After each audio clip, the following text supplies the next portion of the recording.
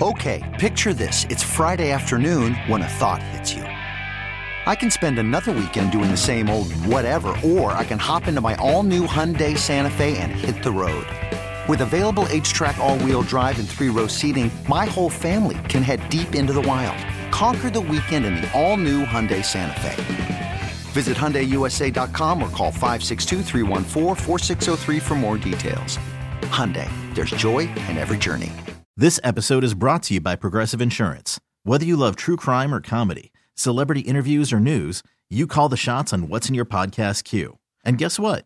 Now you can call them on your auto insurance too with the Name Your Price tool from Progressive.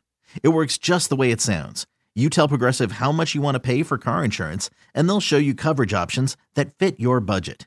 Get your quote today at Progressive.com to join the over 28 million drivers who trust Progressive. Progressive Casualty Insurance Company and Affiliates. Price and coverage match limited by state law. To get a sense for the beginning of the 2021 Mets season, we welcome in my dude, Tim Haley. Check him out, covering all things New York Mets for Newsday. Tim, it's good having you back on the show. Good evening, good sir. How you doing, man? What's happening? I am excellent, JJ. How are you? Doing fine. Different feel this time around, spring training, correct? Little bit, yeah. There's a lot of excitement with Steve Cohen and Lindor and all the other Mets things they did today. And we said so long to the Tim Tebow era, too. So hallelujah for that. And by the way, Tim, sorry to jump in there on you. Listen, I'm glad that the charade is done. His OPS was far better in the minor leagues than I ever could have imagined. I mean, that's not terrible, man, for a guy who had no baseball basically experience to go 6+ with his OPS. Not terrible. It's honestly, it does two things. One, right, it tells you how hard professional baseball is. Here's an elite college athlete, went pro in another sport, and he kind of stunk, right? But then the flip side is if he's coming in basically off the street, and he pretty much held his own, right? He didn't earn his way to the majors, obviously, but a lot of people, a lot of football players would have done a lot worse. So, best to Tim Tebow. I'll probably never write about him again, and that's fine by me.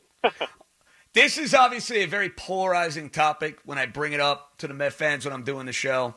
This idea of how much they got better in the offseason. And I'm curious to see where you stand on this because the feeling I get, Tim, they're a much better team. They added a top 10 player in the sport, top 15 player in the sport in Lindor.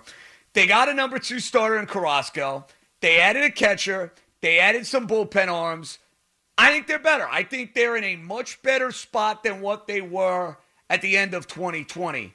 Are you currently satisfied with what you've seen from the Mets so far this offseason? I think the Mets have had a very good offseason despite not getting any of the top free agents, and they are much better than they were in 2020.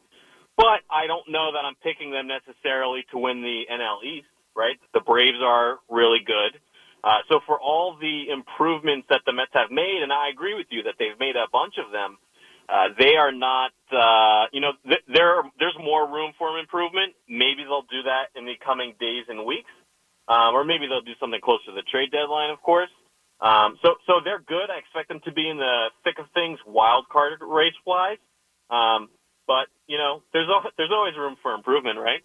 No doubt about it. I'm with you. I think Atlanta deserves to be the team to beat. I mean, these PECOTA projections blow my mind. Can you explain to me how Atlanta continues to be the team year after year that gets, spit on by these preseason projections, Tim? I don't get it, man. I really don't. Me neither. I don't know the formulas, really, that, PECOTA and FanGraphs and some of these other projection systems use. But there's something about the Braves that those projections just don't like. And I think somehow people keep sleeping on the Braves, who have won the division, 3 years in a row now? They were a win away from the World Series last year, and they have Mike Soroka coming back. And, people forget, but Mike Soroka in 2019 was probably the best rookie not named Pete Alonso and probably the best pitcher not named Jacob deGrom. So the Braves are really, really good, no matter what the projections say. And as things stand right now, and things can still change, but they'd be my pick to win the division. Tim, I was having some fun thinking about the two big free agents that are left out there, and it's been like the slowest moving offseason known to man. But you see Taijuan Walker, some rumblings about the Mets expressing interest. Trevor Rosenthal, both would help the team. You can only sign one. I made the argument Walker's the guy. Would you agree with yours truly? Yes. The short version is yes. If I'd rather have the solid starter or the potentially very good reliever, I would take the starter. Both guys, you're dealing with somebody who they don't have much of a track record. Rosenthal used to be really good, missed a couple years, and was really good in a small sample size last year. The Mets could absolutely stand to add another good reliever, especially now that they'll be missing Seth Lugo for the first chunk of the season. But then, Luis Rojas sort of started talking about it today, where pitching-wise, the Mets and every other team out there is going to have to figure out how to cover 162 games worth of innings with a pitching staff that did not pitch that much last year. So the Mets are going to have major innings limit issues probably.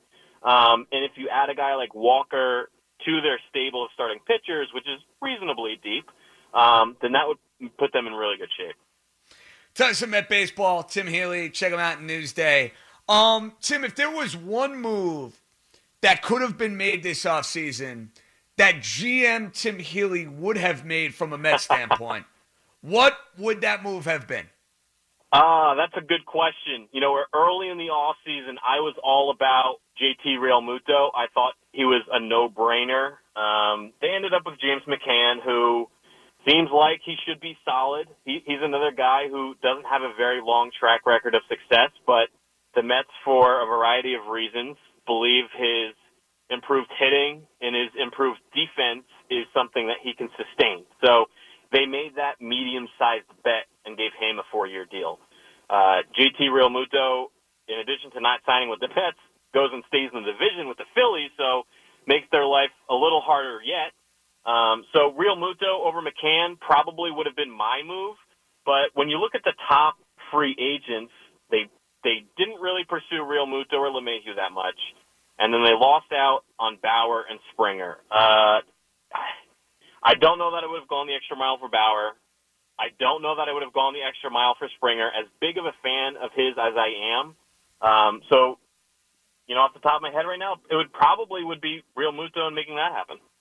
Fair enough. Now, from a lineup standpoint, listen, their numbers were terrific last year, but you watch these games day in and day out. I'm watching these games day in and day out. They couldn't get a big hit. And it was something, Tim, that was noticeable, and it was glaring when they played, those first couple weeks of the year. You look at them, they'd go 2-4 in a week. The 2 wins they'd have, they'd score 8 or 9 runs. But when they need that clutch hit, when they need that big hit, they couldn't get it done. Is that more luck than anything else? Or is that something that you're looking at specifically going into 2021? Can the Mets be a much better situational hitting team than they were just a season ago?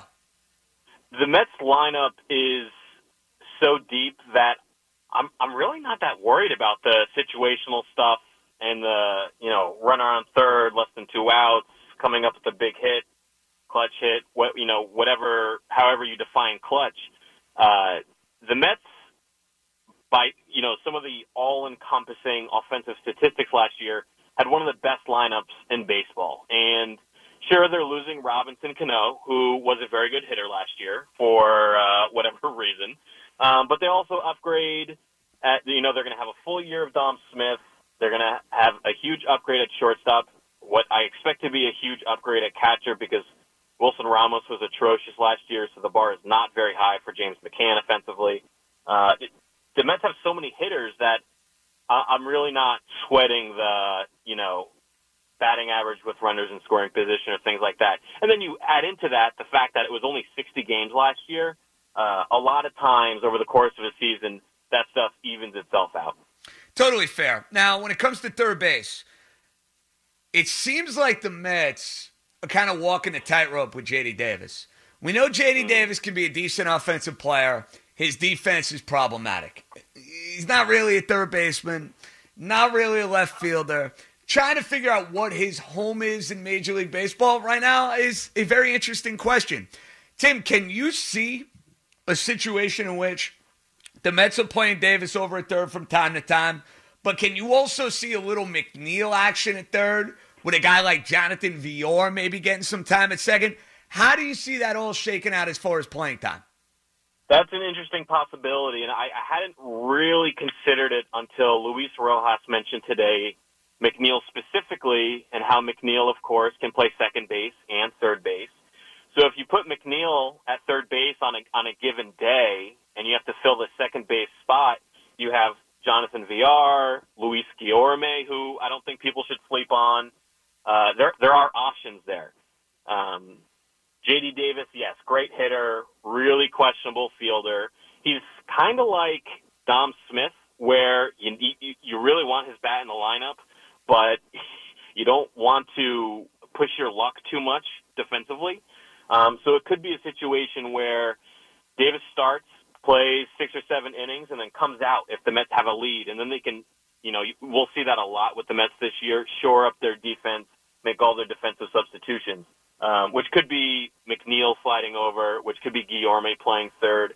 What I'm curious to see this spring is if Guillorme can make a case for himself to get some time starting at third base.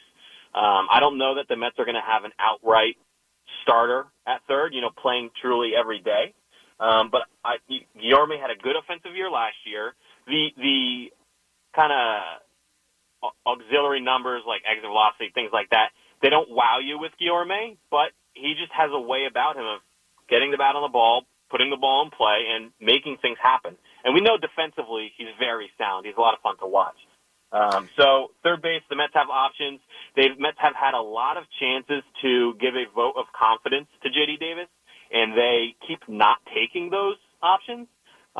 So I don't think the Mets are necessarily huge believers in J.D. Davis as an everyday player. Center field, I was screaming about this right-hand compliment for about 2 months on the show. The Mets signed Albert Almora, and I didn't think it was going to happen. Then last week, Tim, we get word that Kevin Pillar is coming to the team. And I love Kevin Pillar as a player. Maybe it's because I watch a whole lot of American League East baseball, but the guy's a gamer. He gets big hits. Yeah. He gets dirty. I know his defense is not what it was, but it's still pretty darn good. I get the sense this is the perfect guy to have in the outfield. Hits lefties, start him against the lefty in center field, let him be the caddy for Dom Smith, late game, 7th, 8th inning type deal. I thought that was a tremendous, tremendous pickup. Did you feel the same way? Yeah, I think it's a very solid pickup. It seems that I'm not quite as enthusiastic as you, which is fine. Sometimes your enthusiasm is hard to match. I was going to say, I'm enthusiastic about a whole lot of stuff. So Kevin Pillar is just barely scratching the surface, Timmy. Just saying. If Kevin Pillar gets your blood flowing, then power to you. Oh yeah. I think it's a perfectly fine signing for a fourth outfielder. For a few weeks there, I assumed Albert Almora Jr. was going to have that role, and Almora can be optioned to the minors. Pillar is a little bit of a better player than Almora, so I think that's a perfectly fine signing. I'm a big Brandon Nimmo guy. I don't think he should be sitting against lefties because he's good against lefties. He's good at getting on base against everybody. So if you want to, somebody's going to end up out of the lineup if Pillar plays. Nimmo, Dom Smith, Pete Alonso, one of those guys. So if you want to take turns, giving them days off as Pillar plays a couple times a week, sounds like a perfectly good plan to me. Okay, we got Tim Healy in Newsday. We're getting ready for the start of the Mets season. Tim, if the Mets are going to win the National League East, I don't think that they are. The sense I get, you're not in that camp as well. But if there's one particular X factor that needs to happen for them if they're going to win their first division title since 2015, what in your eyes would that be? I think this has been my answer for 3 or 4 years now, but Noah Syndergaard. He is coming back around June. It wouldn't surprise me if the Mets push that, and if Noah pushes that a little bit, comes back mid to late May. All signs have been positive on him. But this is a guy, people forget, I think, because Noah came up with so much hype. He was Thor, he was jacked, he threw 100 miles an hour, everything. People forget that when he pitches, he is an excellent pitcher. He had a career sub-3 ERA before 2019 when he was a little worse and maybe pitching hurt for all we know, right? He ended up having Tommy John surgery 11 months ago.